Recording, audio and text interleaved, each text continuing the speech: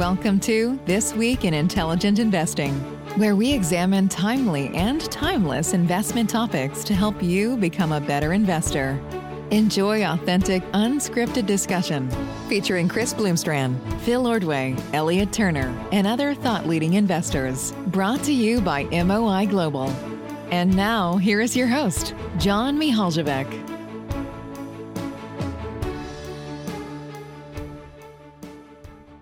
Welcome, everybody, to another episode of This Week in Intelligent Investing. We have a great episode ahead. The crew is back together this week with Elliot Turner, Chris Bloomstrand, and Phil Ordway, all joining us and ready with discussion topics for today. Elliot, I know you have an interesting quote that you wanted to read and have that serve as our discussion starter. So please go ahead. Great. Thank you, John. And great job last week holding fort while we were gone, Phil. That interview with Larry Cunningham was just really awesome and fascinating. So it's good to be back. Glad to be back in the saddle. And wanted to launch into a conversation around a quote from Nick Sleep's letter collection that I was introduced to that I find really interesting and timely. And I have a few questions that I've been thinking about a lot with respect to this.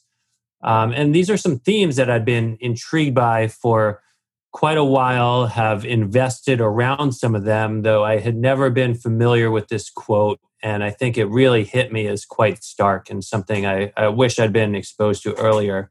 And it's a framework I wish I'd thought about sooner. But anyway, here goes. So the quote is, if Frank Capra is right that a hunch is creativity trying to tell you something, then our hunch is that the growth rate in online retailing is held back by consumers' psychological biases. We are all creatures of habit, and most of us give up comfort blankets quite reluctantly.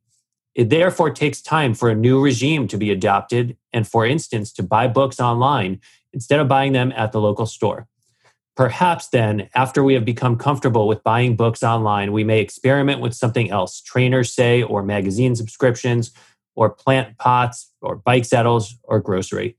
The process requires a good retail experience, price, convenient selection, the building of trust, and is often fanned with personal recommendations, social proof, and even bragging rights for the early adopters. The process is more of a drift than epiphany. Our hunch is that the growth rate in online retailing is regulated not by physical capacity, although that can be a limiting factor, but more by the rate at which our own incumbent habits and associations are replaced with more rational behavior. So this was Nick Sleep writing about his investment in Amazon in the aughts of the decade, in the mid-2000, 2005 period, somewhere around there. Don't quote me on the exact date.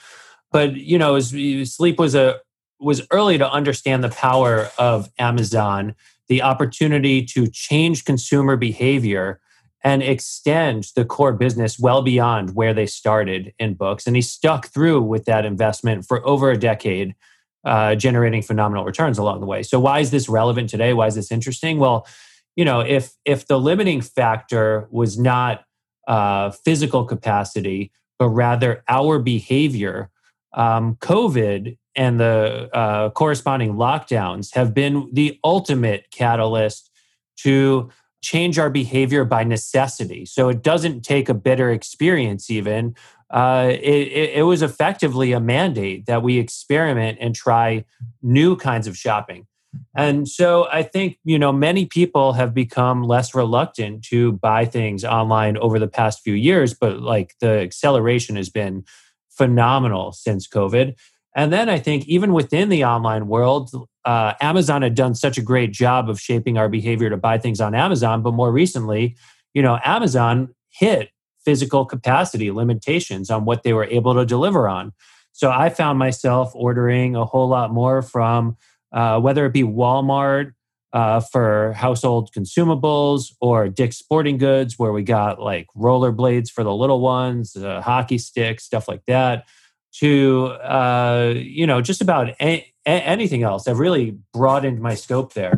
And so I've been researching a lot of companies who I think, on the one hand, there's some companies who are COVID beneficiaries, but the change they're experiencing isn't going to be enduring. It's like a one-time boost. But because of these behavior changes, I think there are a lot of companies where the change is going to be permanent, and they've brought them to these companies have acquired customers who are going to be really high value for a very long time. So, wanted to open this up for a discussion and see how this quote resonates with you guys, what you think right now, and how you think about the general transition of the world from physical to digital. I think it's spot on. It struck me in two ways in the news right now. I think one is that you look at the postal service, at least in the US, and the chaos happening there and the amount of first-class mail we still have. I think if you had told a lot of people 20 years ago how online everything would explode, they would have assumed the postal service would still exist, maybe, but barely. And instead, I mean, it's clearly declined, but it's still massive because a lot of people, myself included, still use paper mail for certain things. And I think those habits die very slowly. I mean, it's a comfort or it's a ingrained habit. It's just like, the old saying about progress in physics or the hard sciences, progressing one funeral at a time. I think the same applies here. So I think it's absolutely spot on. Yeah, my observation is the rapidity and speed at which disruption is taking place, and this disruption by the COVID exacerbates that. I think changes that were going to evolve over a 3 or 4 or 5 year period of time are being compressed into a 6-month to a 12-month horizon. I mean, I've spent a career watching disruption, and in the early days, you watch the downtown department stores, the Woolworths and what have you, and the Sears kind of morph to where mom and pop stores were replaced ultimately by Walmart, and then Walmart itself was displaced by Amazon. And these things happened over periods of decades and then years. And now you're seeing disruption in a whole bunch of industries, happening in nanoseconds. You've got big manufacturers and companies trying to figure out and solve the distribution riddle. Nike, for example, which we own a little bit of, has really done a good job selling direct to their customers. They've realized that kind of the bricks and mortar retail, is still their primary distribution network, but you won't find Nike's product on Amazon. And they've got enough scale to do this. Then you've got other retailers that are going to lean on Shopify and trying to solve payment systems. But it's remarkable to see the change and to see the degree to which companies are penalized for being behind the curve or rewarded for getting ahead of the curve, certainly in terms of market share, but also in terms of market prices for the publicly traded companies. We've got position in Richemont, which is a wonderful business run by the Rupert family, headquartered in Switzerland, luxury goods. You guys, I'm sure all know it. In jewelry, they have Cartier and Van Cleef & Arpels. They've got a bunch of high-end watch brands, Vacheron Constantin, at the highest. And they've been, over the last 3 years, trying to solve, distribution. In Richemont's case, the last thing you want to see if you're selling luxury goods is your goods sold in the gray market at a discount. If somebody comes into one of your stores and buys a watch, let's say for $50,000, you don't want to see that watch sold online 2 weeks later for $30,000. And so, maintaining control of distribution and maintaining control of brand is such an important thing. But in the most recent period, their sales were off 50% because they're still store-based and the Chinese aren't traveling. And so, they own Watchfinder and they've got Yoox Net-a-Porter, and, they've got plans in place to increase online distribution and that whole process of shopping. I think if you're a Chinese shopper, you love the concept of traveling to London or to Paris or to New York or to Hong Kong or Macau and not buying your goods in China. The Chinese shopper will tell you that just the level of customer service is greater when you get out of China. The awareness of the brands and the history of the brands is greater with the sales representatives. But, if we're not traveling, sales are still taking place. And if you don't have the whole online shopping experience, if you want to go shop and learn about a Vacheron watch, you better have a great website. It better be just as shoppable, there on the website as it is, walking into the New York store. So, the conclusion I draw is wow, change is happening faster than I ever would have thought it would have taken place. And it makes our jobs as investors that much more difficult. I'm curious how you guys think this quote would apply, would apply today because clearly in the e-commerce area, it's obvious that we've gotten comfortable with online shopping and so forth. But I go back to a quote, I think, by Jim Chanos back in the day when Blockbuster was still fighting Netflix. And he said, anything that can be digitized will be digitized. And do you guys think that if you applied the Nick Sleep quote broadly today, that it could apply to financial services? I mean, ultimately, banking is digital. It's a commodity, it's about money, and so forth. And if you have a really good financial app or a banking app on your phone, like a Revolut out of the UK, why would 10 years from now an average consumer care what bank is behind that app?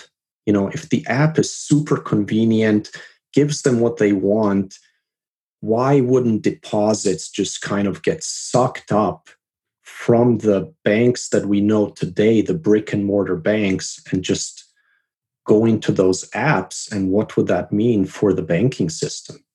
I'll take that one because I've spent a lot of time thinking about it as we've owned banks over the years. And I think you're largely correct. And I think you can look to Ally Financial in the US as an example of that, where in their GMAC prior life, they didn't exactly have the best name or reputation. They slap a new kind of androgynous label on it, and the online banking product there has been wildly successful.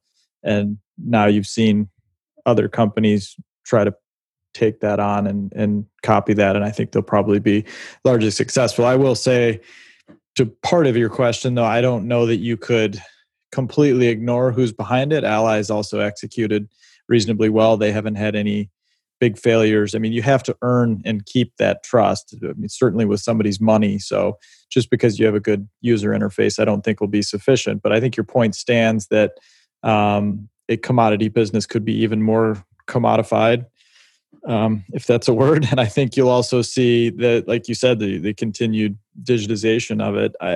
I guess the limiting factor on it for me would be there are still some transactions, even if you're not a grumpy old man, where you want some human, even some face-to-face interactions.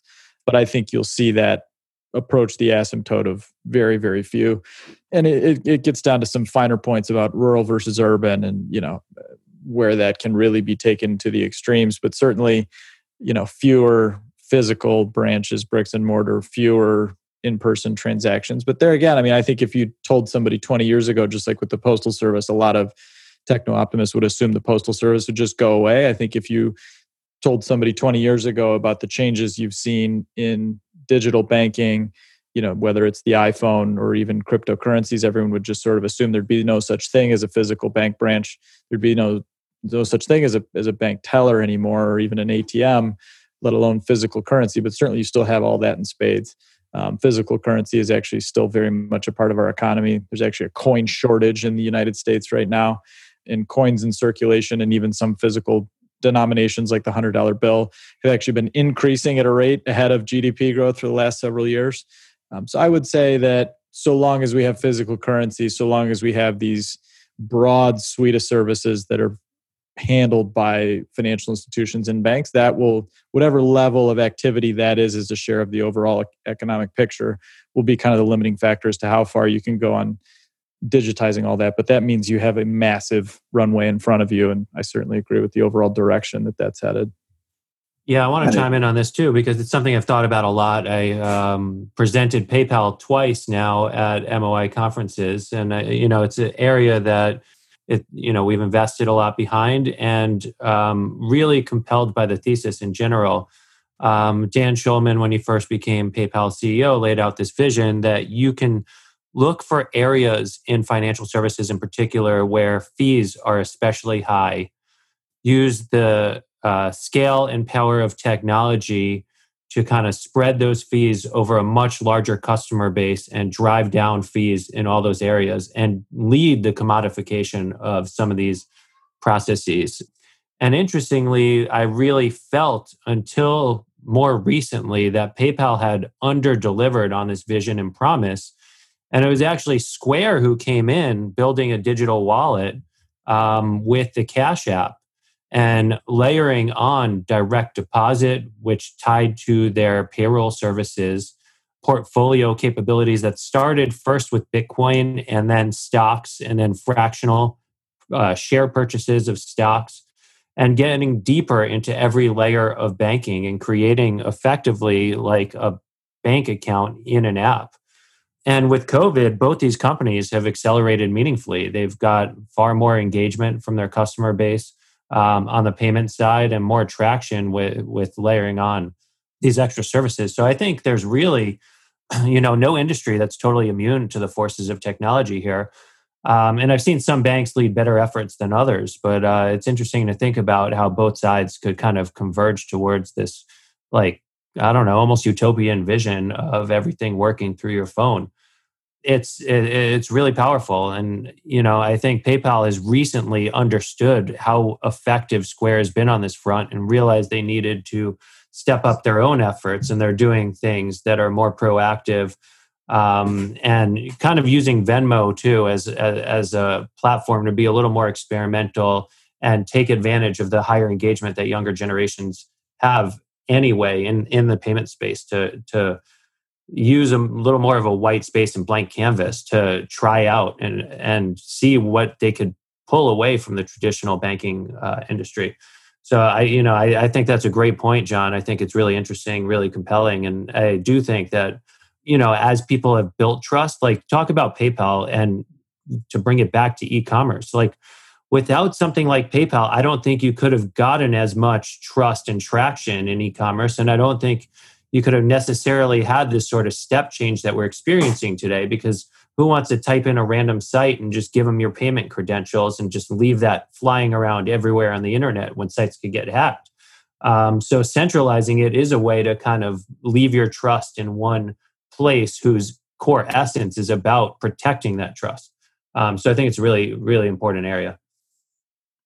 Yeah, just one observation here. I think the banks were probably a decade late in the notion that you did not need a physical branch bank network to attract deposits. The peak there would have been, 85 or 90,000 branches in the United States, maybe in 08 or 09, and you're probably down by 10 or 15,000 branch units since then. But the runway to me is still really long. You got so much more business that rides on the MasterCard and Visa networks, depending on, regardless of kind of what the front end of that looks like. And still an enormous amount of business activity is done internationally in cash. And so, we're only in the early innings of the trend toward digitization. But, I think at the end of the day, what's going to be interesting, and it's not really a subject it shouldn't be a subject for this discussion today, but if we do run into problems with the acceptance of fiat currency, given the level of debt in society, you mentioned the coin shortage. I can't recall the last time I was in a branch of a bank, and I can't recall the last time I used cash for any transaction. I'd live on the credit card, paid monthly, and live on the reward points that come with the Costco card and the various other cards that I carry. And I try to maximize where I'm eating at restaurants and where I'm getting gas for the 5% back and the 4% back and the 1% back. So long runway to me, but with one caveat is, I'll go back to my gold discussion from a few weeks ago. I think we're going to have issues with fiat currency at some point in my lifetime. And, what happens on that front with digitization? Do you get a big pause and a sudden demand for currency? But, that's kind of a point out on the stratosphere. It's funny you mentioned reward points in there, because I've heard this phrase that like reward points are the new interest in the world of ZIRP, where you're compensated by banks for what you spend as opposed to what you deposit with them.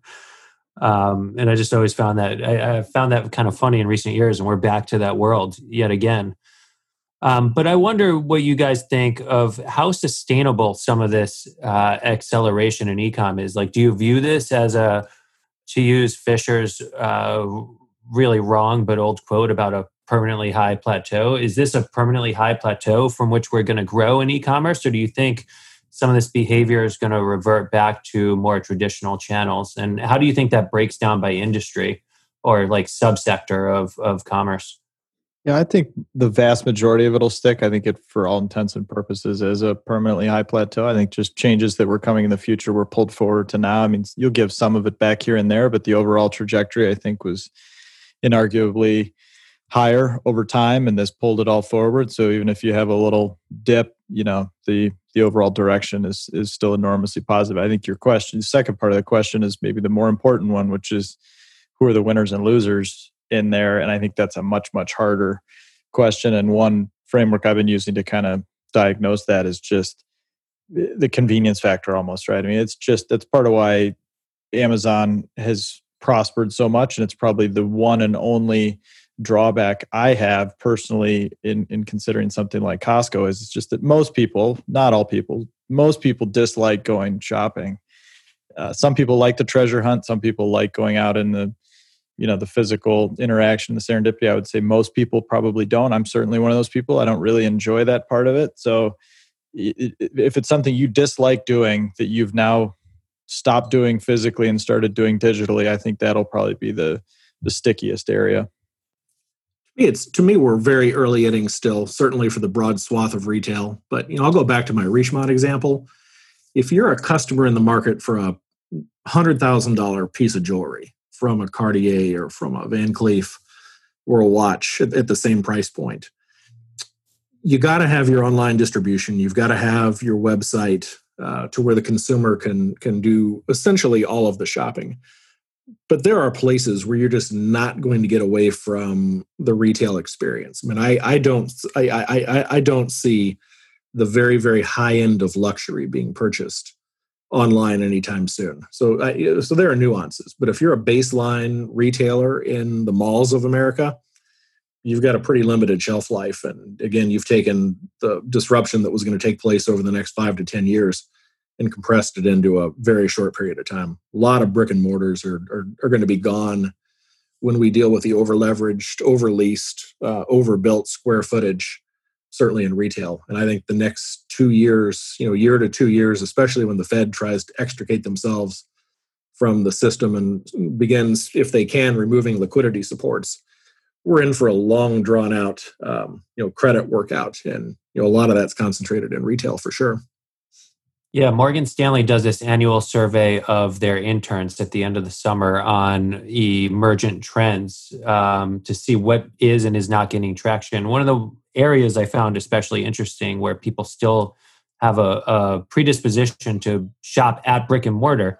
If I recall off the top of my head, it was like 65% of their interns preferred to buy apparel in store, which kind of makes sense because when you're shopping online, both the curation, the return process, sizing, fitting, and seeing things and feeling them as opposed to just like viewing a picture and hitting buy. But just about everything else, it does feel like this is a meaningful change and people are far more willing to try things online, to try subscriptions, to to take direct deposit in an app. And it's hard to think about how we go back, but then I wonder, like, what does that mean for the amount of physical infrastructure we have dedicated to the real world? And how do you transform things from here? Like, how much investment and loss will there be along the way? Wonder, have you guys been thinking about that, looking at that? Much investment and loss in what specifically? The existing physical infrastructure. Sure. Yeah, stores, the logistics to get product to stores, everything. I guess I would say I've been thinking about it to the extent that I know enough to be terrified, and I don't short anything, and it's certainly just not an area that I would spend much time bargain hunting for, because I think it's going to be so hard in that space to do a lot. I mean, I think there's room probably for a few experts to go bottom fishing and find some baby thrown out with the bathwater kind of opportunities. But yeah, I think there's going to be a massive reshuffling of physical infrastructure in that world. And you see it every day driving down the street with the amount of new distribution and warehouse facilities and strip malls and movie theaters and physical retail of all kind being, emptied and transformed in real time. I think it's going to continue almost unabated for years. A personal observation, I can tell you that my daughter, 19 years old now, when she was in the market for prom dresses and graduation dresses and just a lot of the clothes that she wears, she would never set foot in a retail store. She'll use the Stitch Fixes, and there are a couple, 3 others where you'll buy 4 dresses, try them on, send 3 back at no cost. I think there's this younger generation is just increasingly not going to set foot in retail. But then there's no displacement of the Costco's of the world, the Dollar Generals of the world. So it's nuanced, but the younger you get, I think the less you're going to lean on ever leaving the house when it comes to shopping for a lot of your base consumer goods.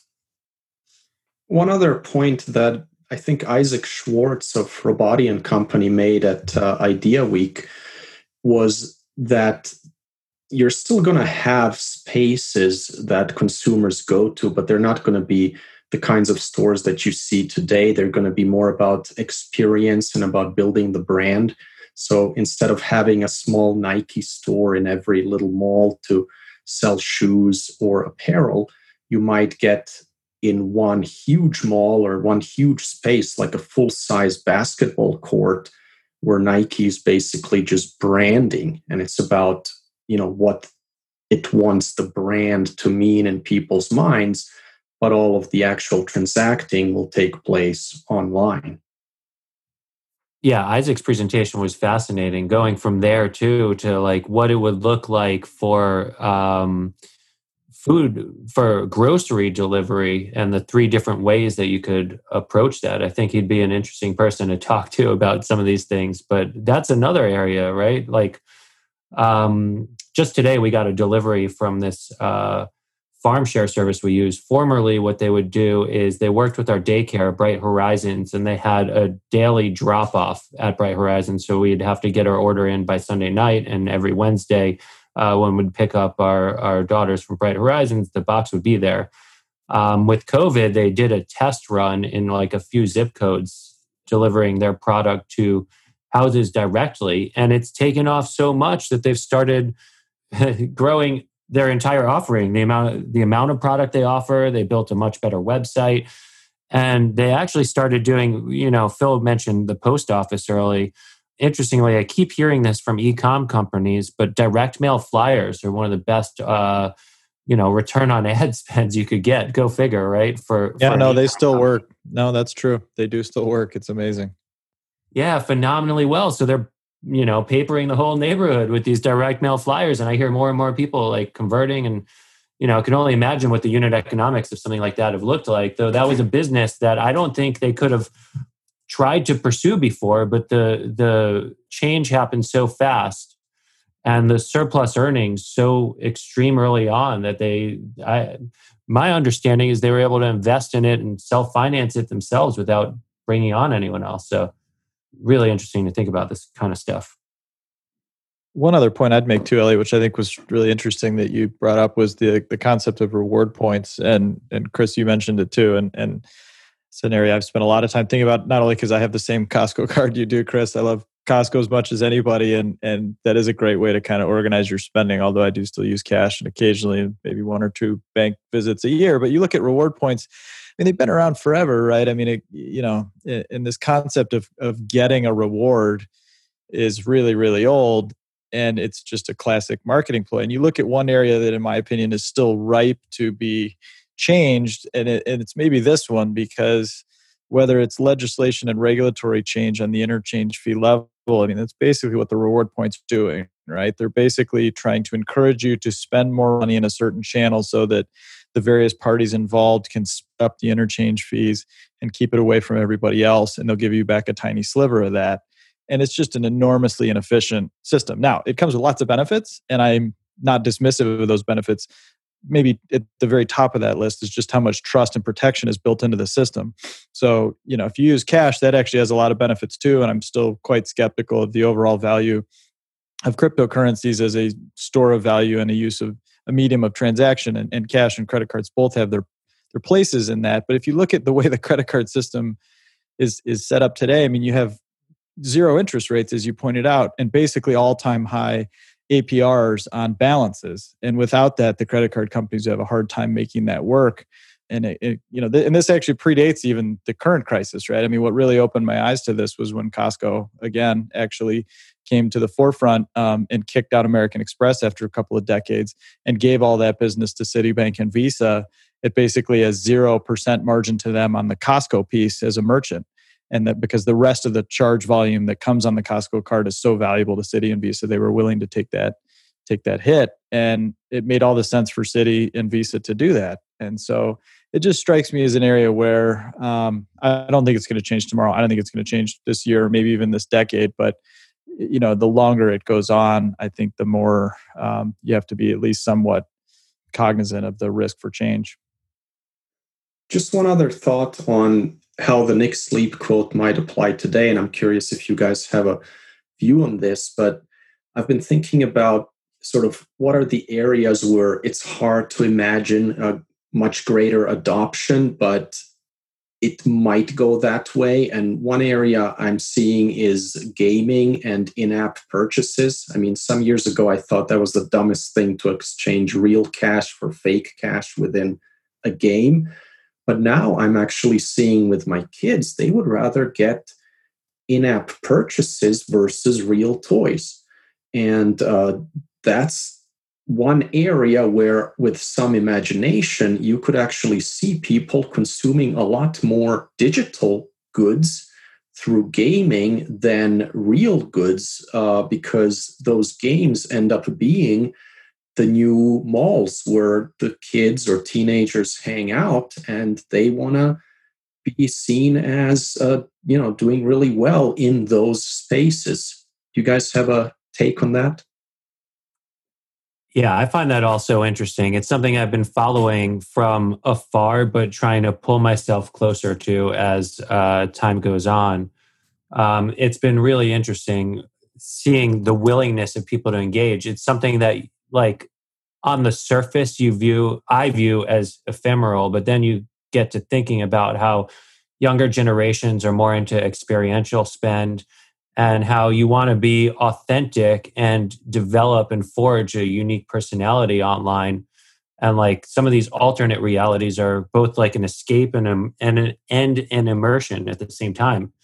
And I think it's something that you keep seeing happen in more and more forums in the gaming world. Like, we have a position in Nintendo, and I've been watching Animal Crossing and seeing the ways that different companies are trying to engage there too. So there's an opportunity on both sides of things for the gaming companies, for payment companies, and for like traditional brick and mortar companies to kind of push their identity online too, and kind of shape their own unique persona for each of these areas. I think it's going to continue to happen.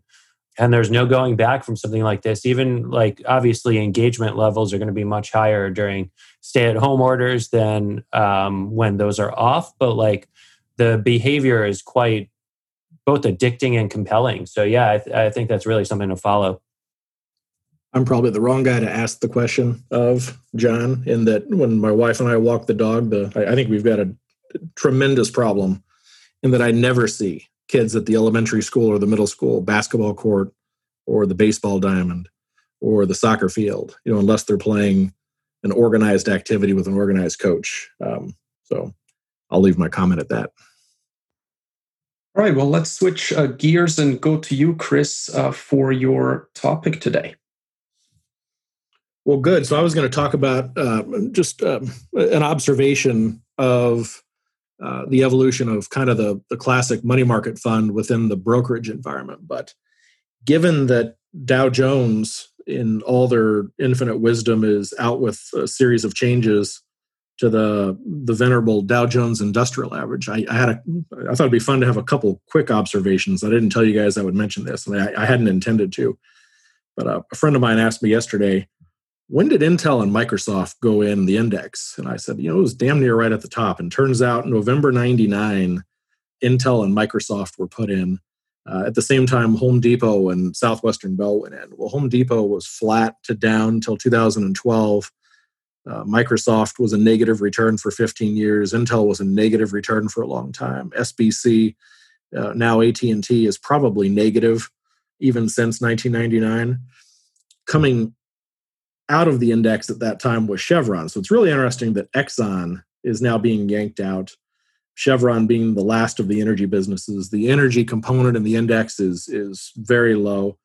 Just a cursory glance at when companies have gone in and out of the Dow, and you can make the same case at some level for the S&P 500, which I've spent a lot more time kind of analyzing over the years, especially in the context of passive flows and just the pervasive outperformance in the last decade. But interesting that Chevron was pulled out of the index at the same time Intel Microsoft went in. And the stock, damn near immediately doubled, came out late 99, very end of 98. It was a brutal energy bear market, not unlike today's. Oil traded down to $10 a barrel. The world thought it was going to $5. So they pull Chevron out. They actually put it back in February of 08. So it spent 8 years in the penalty box. They put it back in damn near at the all-time high, proceeded to drop 40 or 50%. Just the history of when they're moving in and out is really odd and interesting. AIG went in April of 04, essentially failed 4 years later. Receivership. Bank of America went in February of 08, came out in September of 13. So this latest series of changes, and some of which I think I spend zero time thinking about the Dow, in that running a price-weighted index still just makes no sense. It's not cap-weighted. You guys know that. We talked about the stock splits at Apple and at Tesla over the last handful of episodes. It's interesting that with the three companies going in, Salesforce, Amgen, and Honeywell, versus the three coming out, Exxon, Pfizer, what else is coming out? I'll think of it. But Salesforce, Amgen, Honeywell are all $100, $200 plus stocks. Pfizer's $38 or $39. Exxon's right at $40 per share. God, I forget what else is coming out. In any event, Raytheon. Raytheon, exactly. Raytheon, probably, I don't know, $65, $60, something like that. In any event, price weighted. I wonder if the split in Apple, which really was probably the best move the people at Dow Jones made, putting it in I'm going to say March or June of 2015, stock is probably up 3 or 4x since then. AT&T is the one that came out at that time. I wonder if because Apple's now splitting and it's still a price-weighted index, obviously the impact of Apple on the index will be diminished now pretty greatly by the split. I wonder if they were trying to replace more of a high flyer, a Salesforce at $270 a share, albeit trading at 10 times sales. I wonder how much of that was predicated on the Apple split. The timing of Exxon is really amazing to me. It's the longest now tenured member of the S&P. We own the stock.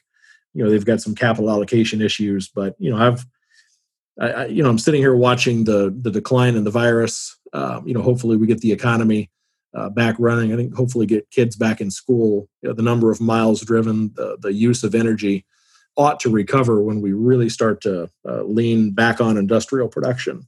And I wonder if they're not just making the same type decisions that they made in November 99, yanking energy out at the very lows in energy and putting in kind of some tech type high flyers at what winds up being the peak. Anyhow, we can circle back on that, but I thought it would be fun, and maybe we can, if you guys have some thoughts on that. But the thing I really wanted to talk about has been this observation, having been an investor for 30 years and having used as our custodians and brokers myriad firms. It bothers me what happened in the financial crisis, in that when we all had our brokerage accounts, be they retail or institutional, classically you would sweep your cash deposits, your dividends into money market funds. Your money was swept into money funds, and pretty classically for a long time the fees in those funds averaged about 50 basis points. You had different share classes, some of your more retail-oriented funds, and if you had smaller deposit balances, your fees could even trend up toward 100-plus basis points, which is kind of insane to run a money fund. So you got to the financial crisis, and we took interest rates to zero, and all of a sudden, with T-bill rates at nothing, a government fund had no yield, and yet, you were the manager of a fund or the sponsor of a fund, and theoretically supposed to be collecting 50 basis points. But if you would have collected 50 basis points on, let's say, a 10 basis point, top line yield, the underlying return to your investor would have been negative 40 basis points. So you wound up with wholesale subsidies of the fund complex.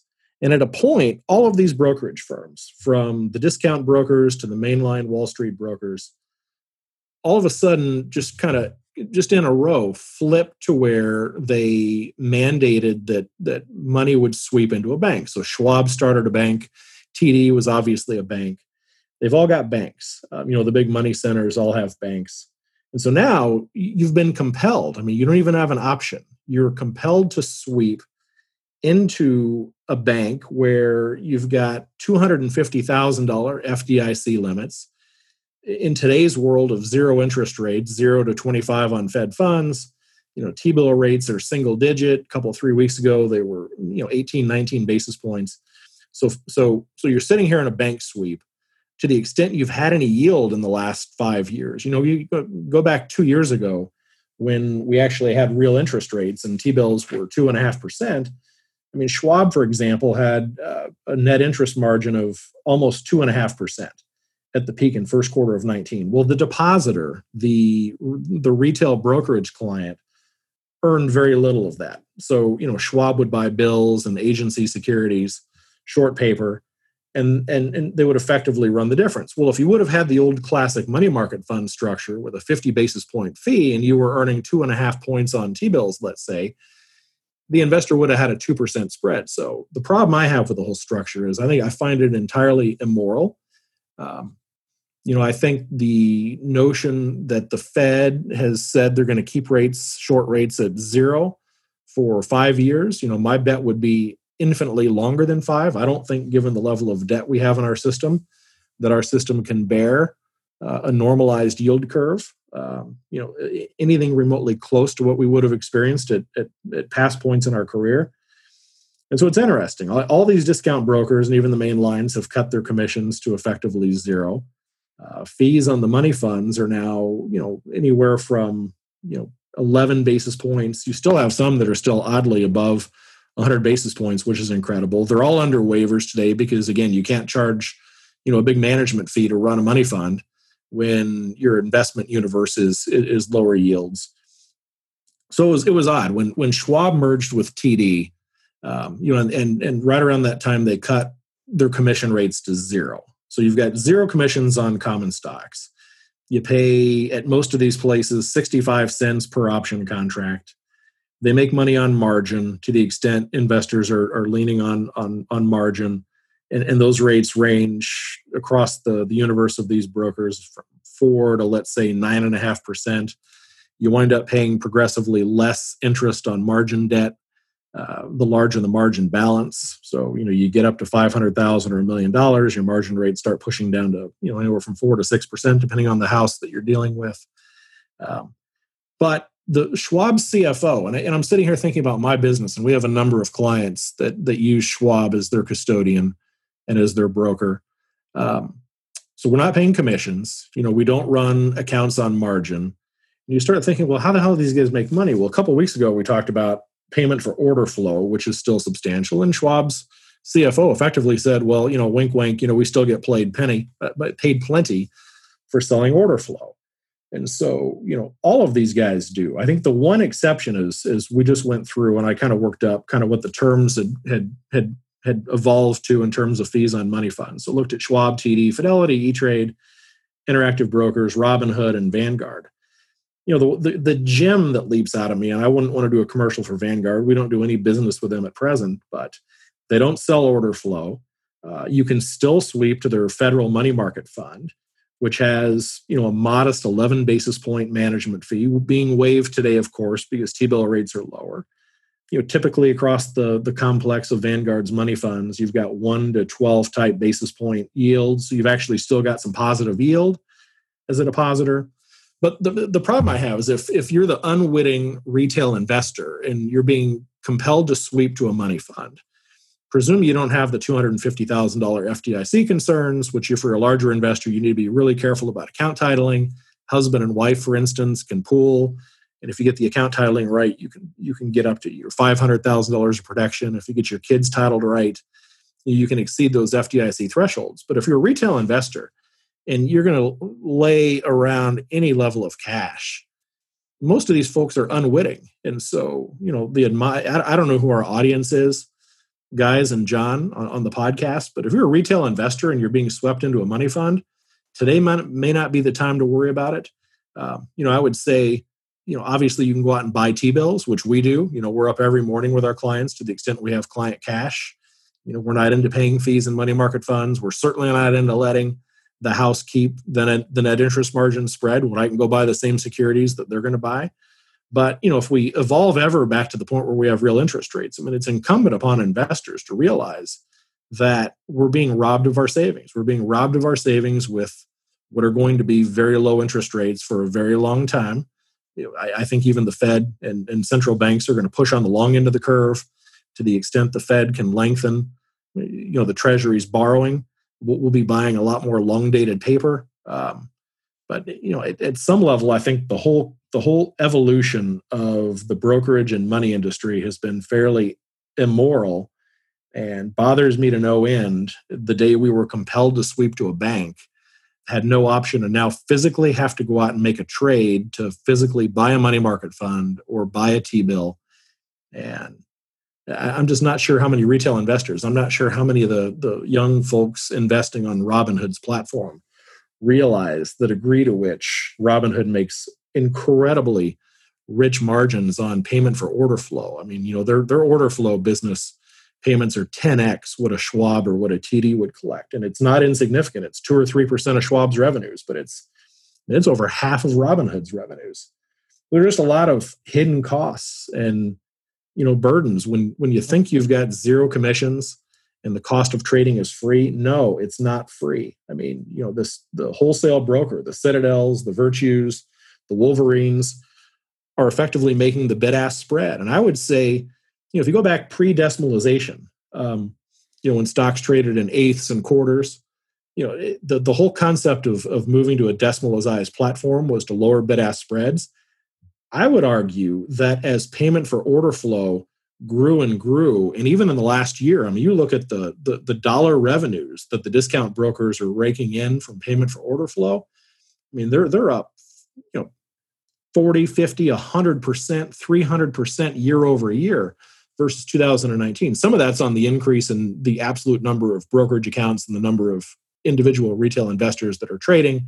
That's one of the byproducts of this COVID downturn is, we wound up subsidizing households that were unemployed, paying them more to not work than they were working. And so a lot of that incremental cash has found its way into the Robinhood world. But to me, it's a buyer beware world. And these guys are shaving pennies and nickels. And you add it up and it's not an insignificant sum. And I don't think enough investors come into their capital-oriented investment processes with a genuine understanding that, if you buy a good business and own it for a long time and you keep all of these frictional costs, a lot of which used to be way more above board and transparent, back in the day when we'd pay Schwab $39 per trade and plus X number of cents per commission. Well, now it's zero, but I guarantee you their payment for order flow is a lot higher. And I think bid-ask spreads, despite this, these massive flows into the stock market, I would bet you that bid-ask spreads are even higher today. So, there's a lot of unseen costs that absolutely eat away from return. And if you're manically turning over your portfolio and buying and selling and buying and selling, you're doing yourself a lot of disservice. And for the long-term investor that's, mom and pop that are going to, buy their mutual funds or buy a Berkshire Hathaway and sit on it for, a long time, you still have to be careful of your bank sweeps. And you've got to be aware that you're sitting in a bank now and you're not sitting in a money market fund. So, I'll stop blathering on because I go off on tangents, but it's a thing that's bothered me. And I thought the retail world that might be listening into us, might benefit from the notion of what's happened evolutionary over, the last 2 or 3 decades. I want to take it in parts because I think there's so many pieces of that. And I agree with the overall direction for sure, although I'll push back and play devil's advocate on a few pieces of it. But to clarify, I think the main crux of it too, I know it's true at Interactive. I'm almost positive it's true at Schwab. Isn't it true at almost every broker that you can, in fact, opt out of the mandatory sweep? Interactive partners with banks. We've got a couple clients that use Interactive. Yeah, I use them, and you can absolutely opt out for sure. At Schwab and TD, it's the At Schwab you can't. Schwab, you go to their bank, but you could opt out. You could. No, you can opt out.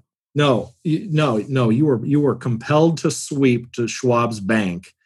You opt out by physically writing a trade ticket and buying their prime fund or their federal fund. So you actually have to physically make a trade to move money out of the bank. And if you're unwitting, but you still have the option, though. It's not. I mean, you're compelled in that it's the default option, but it's not.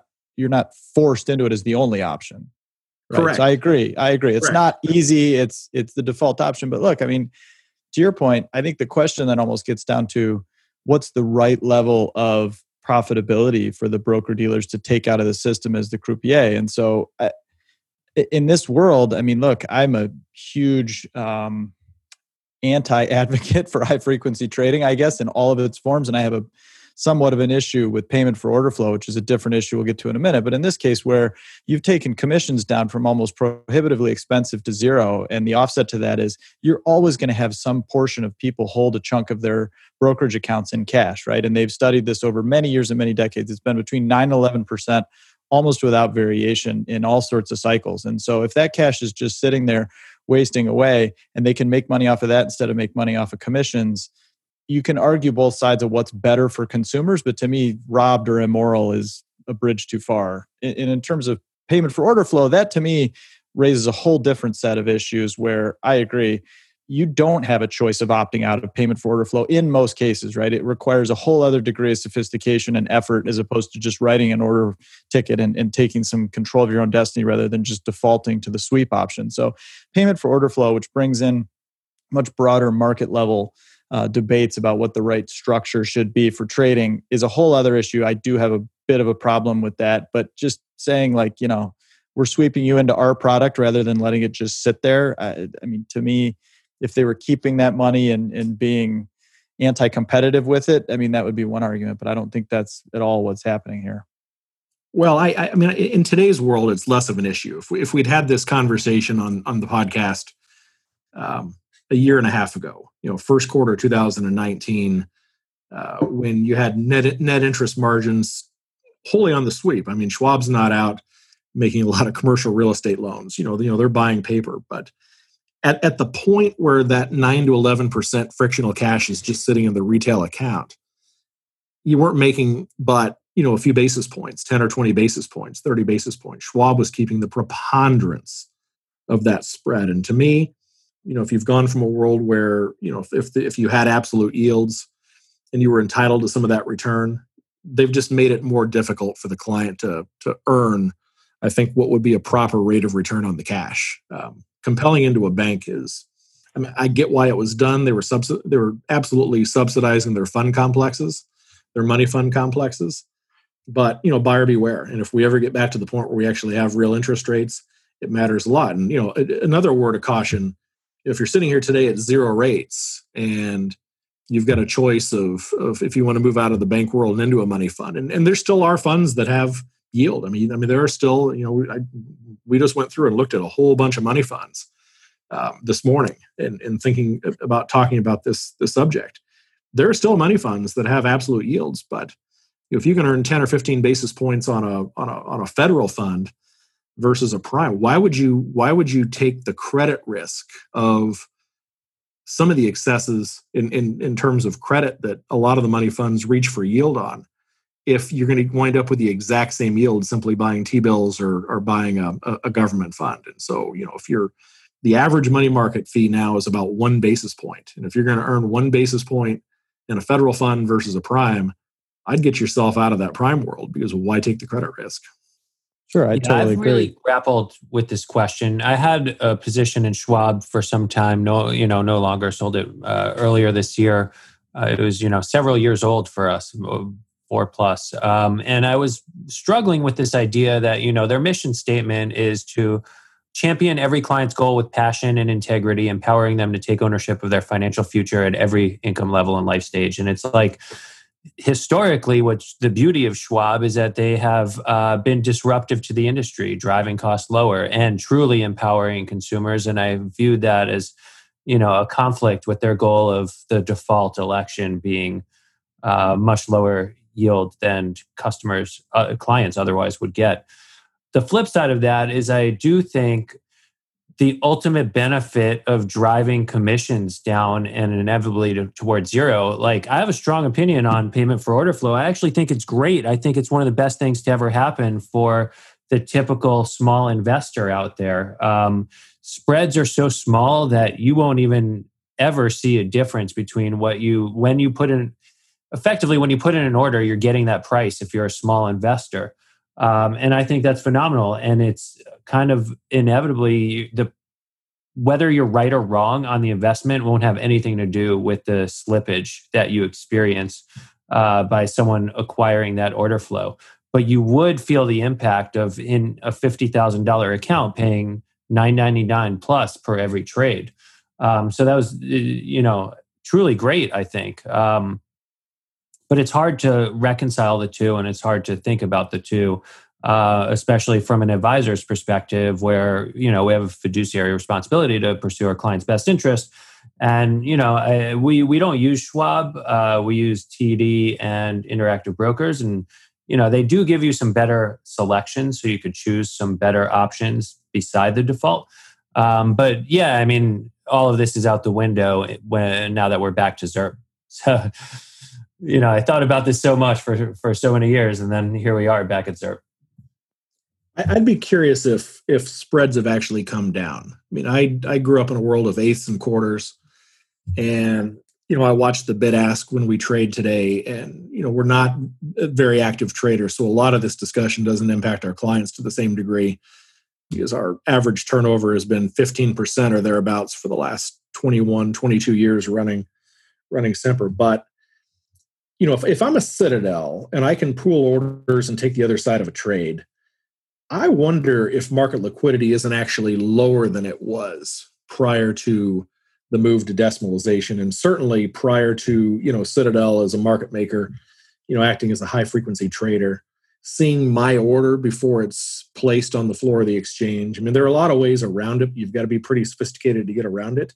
But I'd actually wonder, and I'm sure there's good empirical academic research that would give us this answer, and I don't have the answer, but my sense is market liquidity is lower and bid-ask spreads are actually wider. But I could be 100% wrong on that. Yeah, the empirical evidence would show bid-ask are quite a bit narrower, but your question about liquidity is a good one, because liquidity only matters if it's there when you need it, and that's not something you can always empirically test, certainly not in advance. So I guess my stance on this is there's a lot of nuance in market structure questions like this. There's no black and white answer. I would probably fall somewhere in the middle. I don't think payment for order flow is an unambiguously good thing.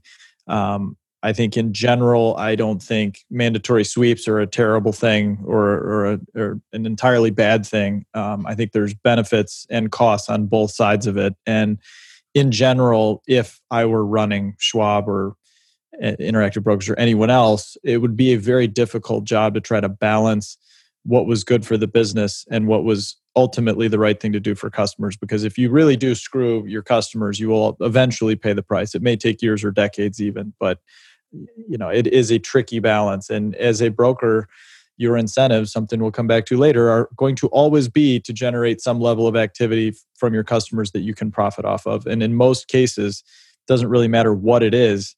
The more trading you do as a retail customer or even an institutional customer, the worse your returns are going to be. So there's always an inherent conflict. There is certainly an agent principal problem between a broker dealer or a salesperson at those institutions, or even the CEO making these strategic decisions and what's best for their customers. And I don't think it is completely black and white in any regard.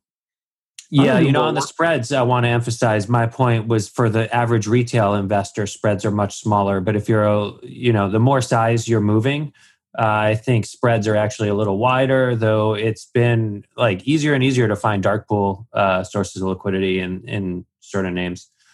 But that's a really interesting point, and it's something I've thought about a lot, Phil, that you made on the frequency with which the typical retail investor trades. And, as commissions go lower and lower, it's seemingly easier and more compelling to trade more frequently.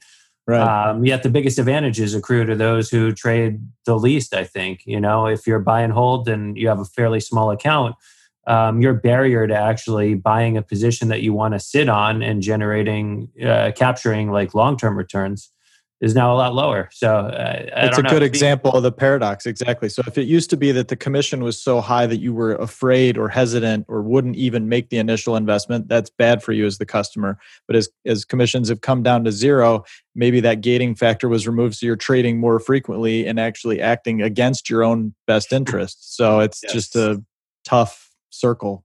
I can tell you in the early days when I was a kid and with my first brokerage accounts, paying $60 plus 10 cents per share, 12 cents per share, or a percentage of the order. You had to think, I learned very quickly, you had to think long and hard about whether you're going to transact, and you had to be committed to the position you were going to buy, because you were shaving off, if you weren't playing around with a lot of dollars and you were paying $60, you were shaving off big percentages. I mean, it would be mid-single, high single digits. You'd be giving away half a year or 1 year's worth of expected return.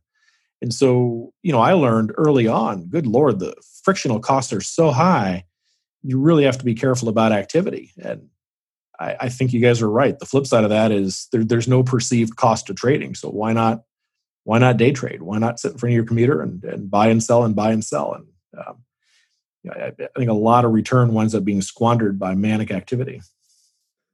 Well, let's move on to our third topic of the day.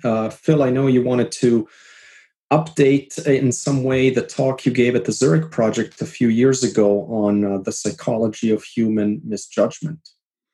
Yeah, thanks, John. So I'll make this somewhat brief and then just kind of make it an open-ended discussion that we can hopefully have over ensuing weeks and months. So yeah, most of you are hopefully familiar with Charlie Munger's famous talk that he gave, now more than 25, almost 30 years ago, I guess, 25 years ago. And it's just one of the more thought-provoking, impactful things you could ever listen to or read. It's readily available if you just Google it, The Psychology of Human Misjudgment. And so for John's conference in Zurich in 2017, I thought it would be interesting to take some of those examples that he used that were by then quite outdated and just try to update them.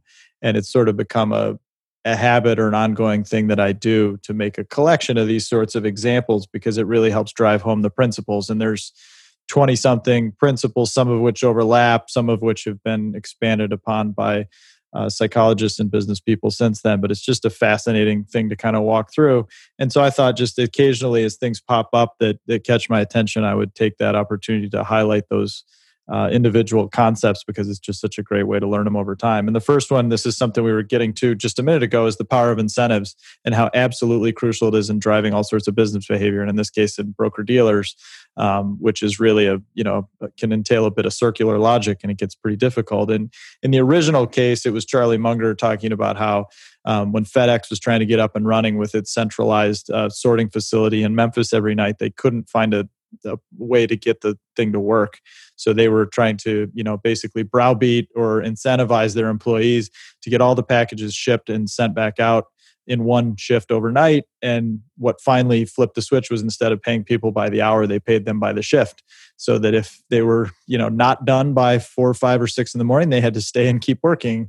And if they were for the same pay rather than getting more pay, obviously. So the examples I used in 2017 to update it were Wells Fargo and the scandal that has continued to really drag the company down, whereby some really bizarre and ultimately unprofitable and immaterial behavior driven by incentives to meet sales quotas at the retail level really created a massive problem for the company. Likewise at Valiant, where some really interesting, more corporate level incentives created a huge scandal. And I think today, you've seen, probably the single most stark example I've seen since that talk emerged a couple of years ago at Boeing with the 737 MAX problem, where you just had a Lollapalooza of effects come together. But I think at the base of it, it was really just an incentives problem. So Airbus had come out with a new plane that was extremely successful and a direct threat to the 737. And this strong, clear, black and white incentive that Boeing had was to come out with an updated rival product that did not require any additional training. And so I don't ascribe any malice or any wrongdoing or any evil intent on Boeing's part at all. I think it was a genuine mistake and screw up in a very complex environment that was poorly handled and poorly managed. But at the very base of it, it was all about incentives. They were just trying to get a product to market as quickly as possible that didn't require additional training. And in doing so, all sorts of things went wrong and all hell broke loose. And you can see the very stark results of that. Another one that ties back into our conversation last week with Larry Cunningham is around disclosure and investor relations practices. So again, I think if you look at the fall of GE, and we were just talking about the fall from grace as several companies removed from the Dow, and how far GE has fallen in the regard of public markets. GE for many, many years and many decades put out very precise quarterly earnings per share guidance, which I think we would all hopefully agree is not an ideal metric to either track or guide to or incentivize to. But that was very strongly at the core of everything that GE did. And in my opinion, it was largely responsible for a lot of the financial mismanagement, even going back into Jack Welch's tenure that really ruined the company. So it again highlights how incentives may not seem like a big thing in a given day, a given week, a given year, even a given decade in this case, but over time can have just absolutely disastrous results. Other examples of it in that realm for me include adjusted earnings and adjusted metrics, where the very strong incentive you have is to report only numbers that flatter the company and only make you look good. And it allows you to kind of sweep everything else under the rug and allow those problems to accumulate until disaster happens in a big way at the end. Likewise, stock-based compensation, something that continues to fester, continues to be kind of this bizarro world where logic and reason and common sense accounting don't apply. If you're getting paid a lot of your comp in stock, what are your incentives to do? Your incentives are very, very strongly to do whatever it takes to get the stock to a certain level or a certain price at a certain time, a certain point in time, not to maximize the value of the company in the right direction over longer periods of time. So I thought I would start with that and just throw it out there. And then I hope to make this kind of an open-ended discussion, and we can solicit ideas. I'm going to keep a running list for each topic that we have. Hopefully Chris and Elliot and John can chime in with maybe a few examples if they have any. You're welcome to send me examples via email or Twitter as to things. And then as we go, I will update this document. I'm sure John can put the original document in the show notes. And then as we get more good examples that are current for 2020 and beyond, we'll update the document and share it publicly. Yeah, I mean, this is such a fascinating topic. I mean, all of us have kind of had exposure to each of these conversations and each of these examples that you shared. Wells Fargo is one I've thought about so much. It's like incentives, and yet the most important asset for a bank in a lot of ways is the trust of your customers. So like you would think their incentives go toward protecting that at all costs, and how does that get lost along the way, right? They take a sterling reputation and ruin it quite fast. Boeing, I don't know. I'm not quite as sanguine on thinking about how their incentives played out there, right? I mean, I guess I don't have direct exposure to the story, but I've read a lot about the culture and how the culture changed after the McDonnell Douglas acquisition, and it was far more like a bottom line oriented culture. And so they kind of cut their cost way to less investment and less care for some of the safety side of things. I don't know. It's tough to say, tough to wrap my head around. Trying to brainstorm some further examples of where these kinds of things have gone wrong. And I know I'm sure I could come up with a few more, but these ones I've thought about a lot, and it's like mind blowing how it could actually happen with our blue chips. Yeah, and my point on Boeing, by the way, is not to absolve the company in any way, shape, or form. It's likewise with Wells Fargo. I think if I could summarize it more succinctly, it would be that if you underweight the importance of incentives, or if you get some seemingly minor thing wrong in creating the incentives within your organization, you probably won't notice it right away, but it will very likely end up playing a leading role in a major disaster at some point down the road. Such a strong point. Well, Phil, I'm glad you brought up the speech and pulled it up last night.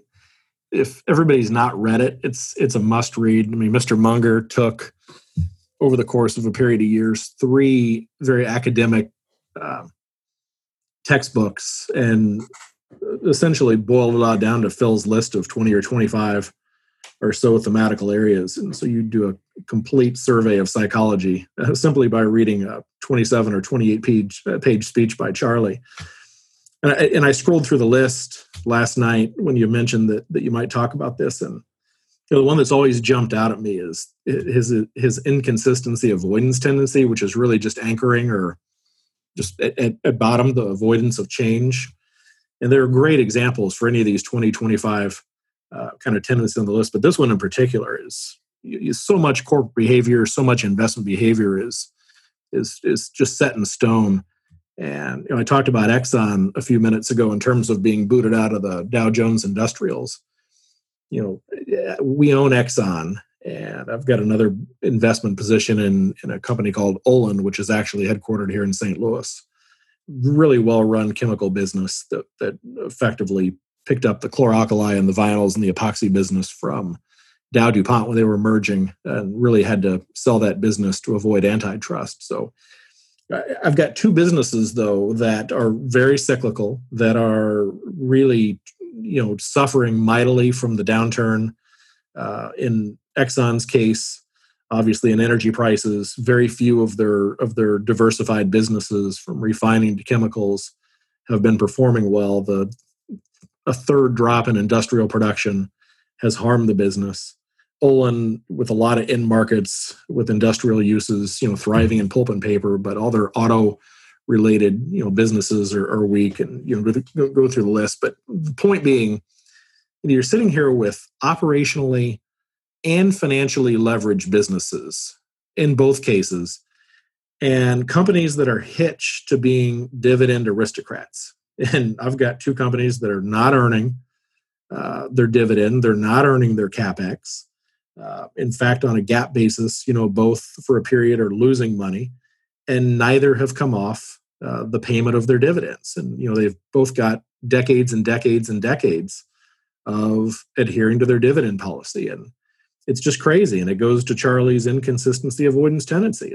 It's this notion we've always paid it. We think our shareholders want it. They demand it.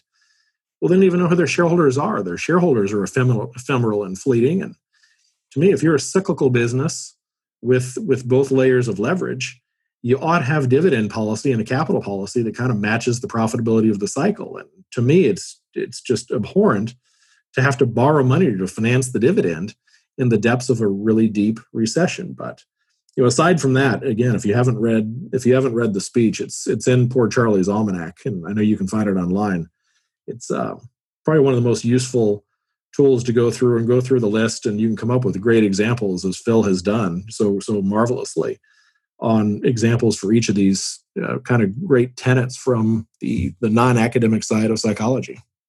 And likewise, it actually was.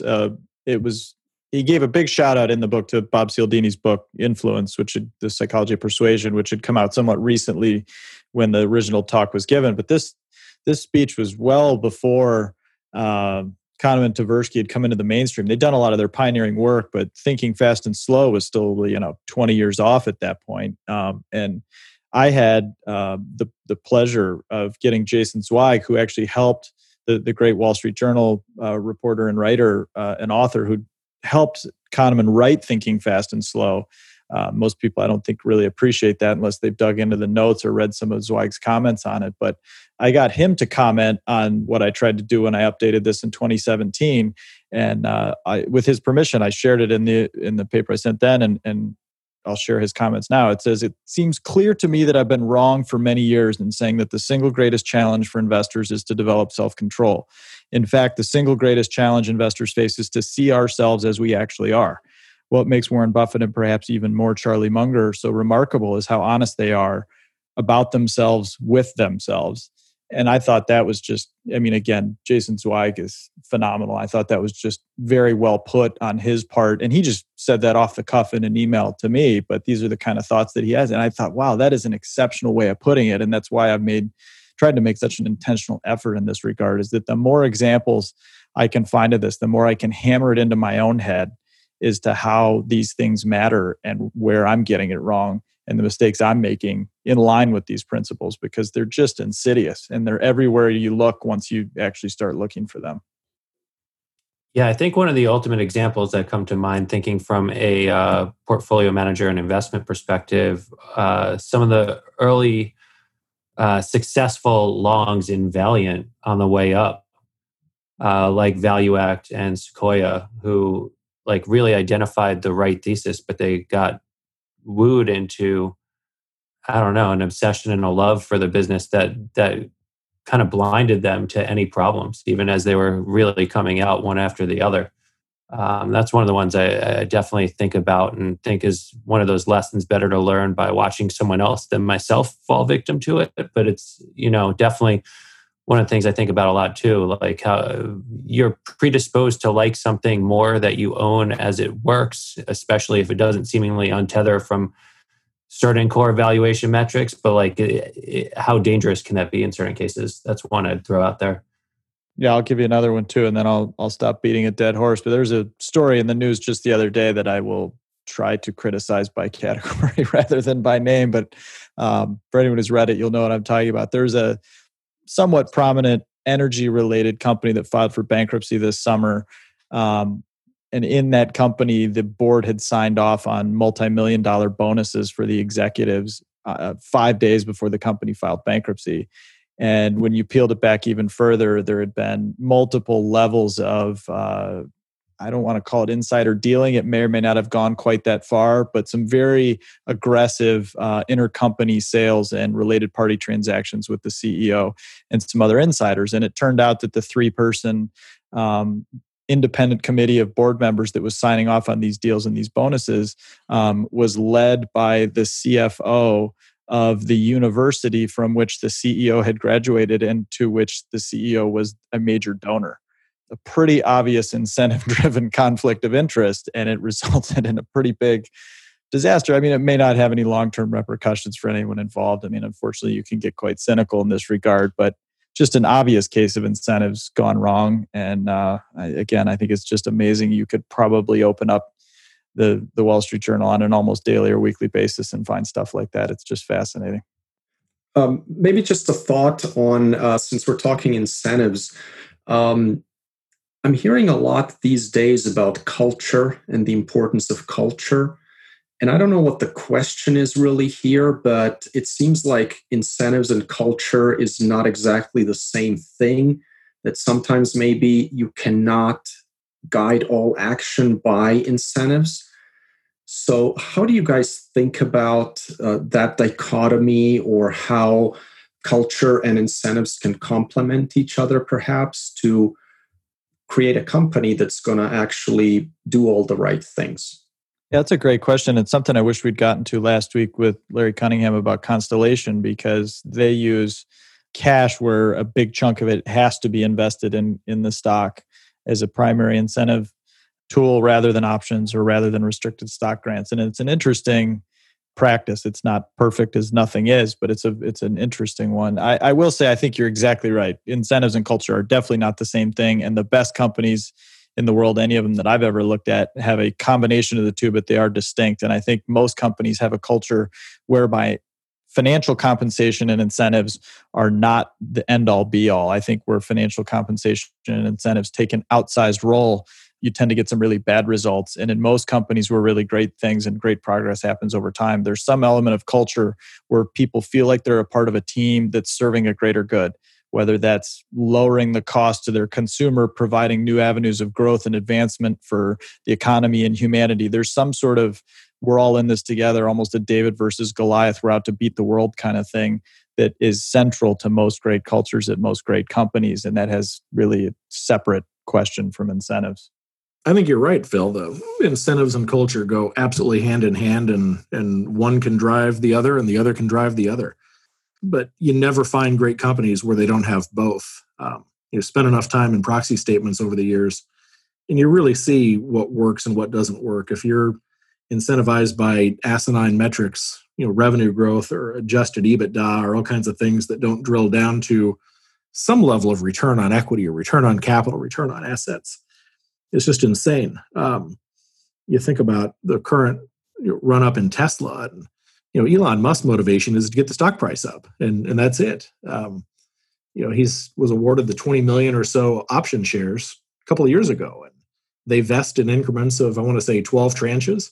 And it's largely driven by revenue growth, but also by achieving some average level of market capitalization over 60-day rolling periods. And so you can do all kinds of crazy things that really have no impact on long-term profitability. That's very much going to drive Elon's pocketbook. And you just go through the gamut of businesses. And unfortunately, the businesses that have great incentives and great cultures are few and far between. And to your point, when I found them, they always tend to go hand in hand, and you just don't have one without the other. Totally agree. Yeah, that's an interesting point on the Tesla situation too, because obviously you want management teams who are incented to do well for their company and a stock that follows. And in theory, over the long term, a rising stock price is the reward for good results. But if you tie the incentive purely to stock price, that creates all sorts of, I don't know, call it perverse incentives along the way. So to find purity in incentive structure is also challenging. You could find the right incentives, you could find the right things to tie it to, but it's really, which parts of it do you want to reward? And I've seen a few companies try to take better efforts at it more recently. And, I think it's a big part of why I've tended to flock toward companies who are owner-operators. And I know a lot of people share the same perspective in the active management world, but I do think that's inevitably the ultimate incentive to kind of share your interest as a shareholder first, as opposed to exposing yourself to the agency problem. I don't have a problem at all. A little bit off point, but I don't have a problem at all with management teams making very large amounts of money, obscenely large amounts of money. But if you get the right incentives on how they get there, that's the all important thing. And I've talked, John, when I was with you at Zurich a couple of years ago, I guess last summer, I talked about Cummins and the way the management there is compensated. It's all very much return on equity and asset driven. The CEO, Tom Linebarger, makes a bunch of money. The majority of compensation comes from performance shares and vesting schedules that are tied toward the profitability of the business. And for that, you see really good blocking and tackling out of the day-to-day operations of the business. And that compensation structure flows all the way downward to the highly compensated executives, to the way the division heads are incentivized. And man, you get that incentive thing right, and it's just a glorious thing. And very few get it right. The proxy is often very telling. I mean, it's good to find them when they're good, but it's so apparently obvious when you find them when they're bad. And those just tend to be enough of a red flag to avoid the business altogether. Exactly. So maybe we just avoid all the potential future disasters by just opting out when you see the red flags and the bad incentives, right? If you can. Sometimes they're hidden. I mean, it's not obvious in a lot of cases, but. Along these lines, one guy that I've loved following on Twitter is at NonGap. And Mike has a great Substack. And he's written this 4-part series on profiting from corporate governance, the dark arts. He looks at the dark arts of corporate governance in situations where companies seemingly internally know that certain events or catalysts are coming up, and use their comp incentive structure to, in effect, when you're screening for these things and looking for them closely, signal that events are going to happen, but really to kind of accrue excess compensation in themselves. So it's kind of interesting that you could play both sides of these things. On the one hand, look for companies with the ultimate incentive structures to just hang in there for the long run. On the other hand, look for companies that are abusing the fact that there are some of these misincentives to try to capitalize upon and take positions accordingly. So, sorry, that's kind of a tangent, but I think relevant, and it's interesting to think about. It reminds me a little bit, Elliot, of I think a Greenblatt lecture on spin-offs, and where you could essentially buy a spin-off right before the management's kind of comp thing goes into effect, where until that point in time, they're going to basically talk down the stock or not communicate or what have you, in hopes that the stock goes down. And then when their options are struck, they're going to actually go out with an IR effort and so forth. And that's a little bit a way to play that game as an investor, where you would essentially do what the insiders are doing, which is trying to buy the stock close to where their options are struck. Yeah, it's really not too different from like kitchen sinking in general, right? This whole idea that you want to set the bar as low as possible when you know there's a pot of gold on the other side of the rainbow for yourself. So watching and being a keen observer on both sides for looking for good opportunities to, invest for the long run, and kind of these shorter term opportunities. And by the way, I'm no master of this, so I'm just learning and trying to understand and, really have always, but really trying to enhance my effort on understanding the incentive structures of these companies and thinking about this. But yeah, spinoffs are one of those opportunities where that really exists, and try to hunt around for those and look for good ones. Though they haven't quite worked as well in recent times, but PayPal's been a fun one for me. Okay, well, I think we'll leave it there. Phil, I think the psychology of human misjudgment is something that can provide fodder for us for years and decades to come. So fear not, we will have material to discuss on this podcast. It'll be a fun recurring theme. Thank you guys so much. Talk to you next week. And thanks guys. to everyone for listening. Have a good one. Bye for now. Thank you for listening to This Week in Intelligent Investing, brought to you exclusively by MOI Global, the research-driven membership organization. Learn more at moiglobal.com.